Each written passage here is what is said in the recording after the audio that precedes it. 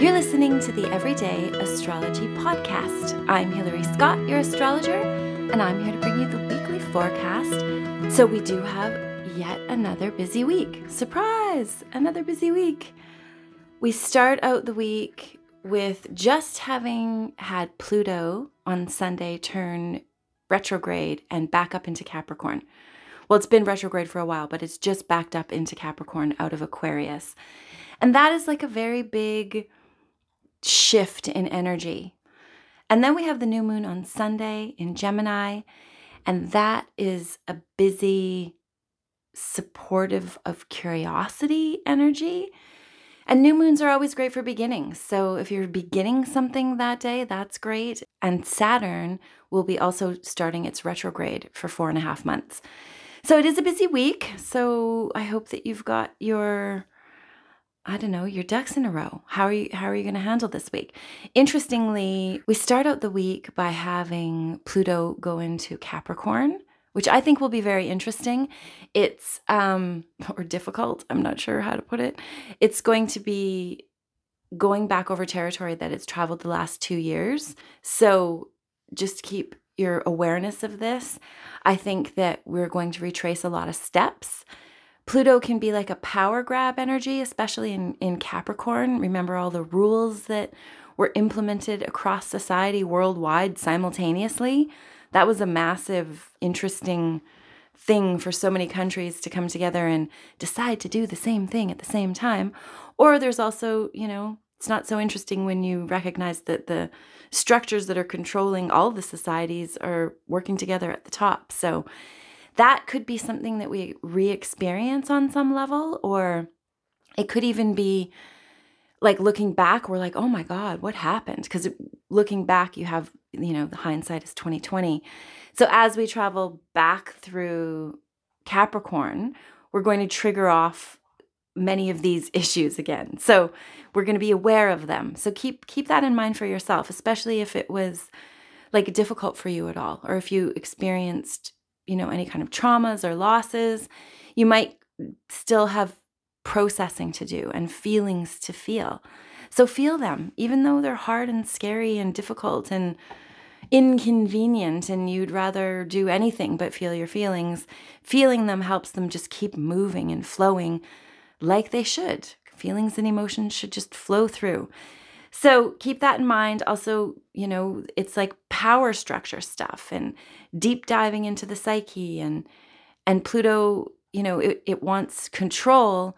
But if you make sure that the things that you're doing are for the greater good of all, then it brings the kind of best energy of Pluto out for you too. So keep that in mind when you're making decisions in the next little while. On Thursday this week, we are going to be experiencing a square between Mercury and Saturn. So interestingly, Saturn is in Pisces, which is not its normal spot since it likes boundaries and structures. And Pisces is very like the cosmic soup and go with the flow and doesn't like structure, boundaries, or time or anything that's trying to like nail anything down. So, and then Mercury is squaring it. And Mercury is like the mental planet. It's like a communicator.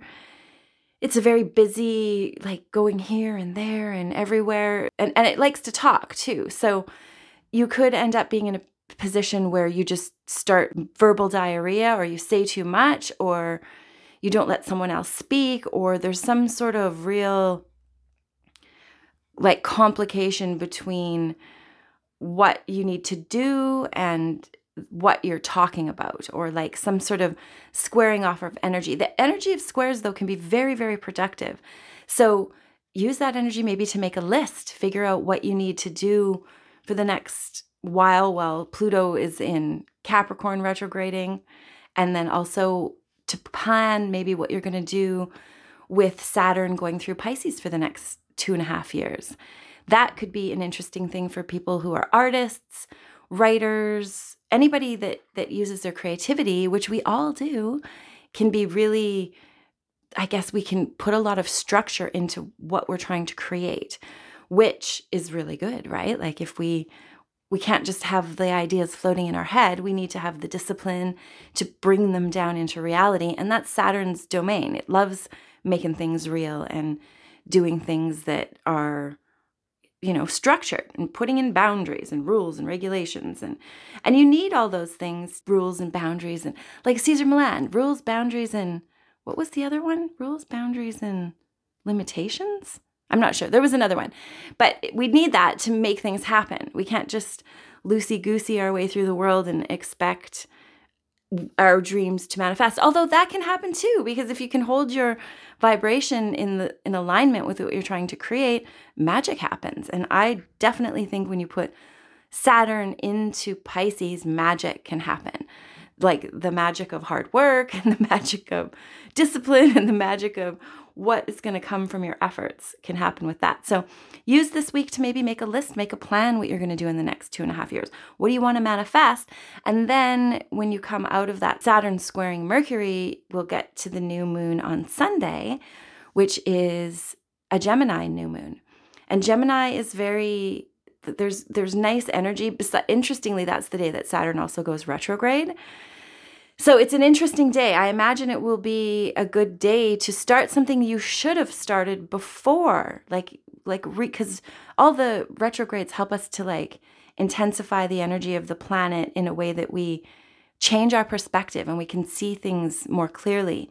So maybe you're going to see things that you didn't see that will allow you to begin what you need to begin. So make sure that you, again, use the new moon to plant your seeds. You have a good 48 to 72 hours after the new moon to begin the things and write the plans and do what you need to do to get things going in the right direction. It's a very potent, creative energy. And if you need to communicate, if you need to write up a plan, if you need to speak something out in any way, Gemini is like a verbal wizard. It's so good with words and it's so clever and witty and curious. So if you need any of those wonderful little traits, then that's the time to implement them or to move them into reality. And then the Saturn retrograde also. So we've got Pluto just having gone retrograde and then Saturn going retrograde. So we are definitely we've gotten into the Wayback Machine. And we can have a look around and what's there. It may have gone missing on the regular internet, but you can check the Wayback Machine to find all kinds of archived documents and things. So we're all in our personal Wayback Machine right now, having a look back, seeing what we need to create, and just know that you're going to be okay. With the Pluto or with the Saturn square Mercury, Thursday, just be aware that you might feel like up against a wall, or just keep your composure if anything's triggering. You might want to lose your cool, or there's just that squares can be a real tangle of energy and triggering. But they trigger you into action usually. So just make sure that you remind yourself, and I'm also reminding myself, that you have control over your reactions, that is the one thing you for sure have control over, and that you can be in charge of how you react and what you say. Just keep reminding yourself that if you find that you're feeling very triggered this week. But it's a good week. It's going to be very, very productive. You could get lots done. There's there's trines with the Mars and Venus starting out the week, which are really nice to get things done and feel like you're in the flow too. So it can be tricky. There's some tricky stuff going on, but also, it's shuttling us along on our evolution towards our most wonderful lives.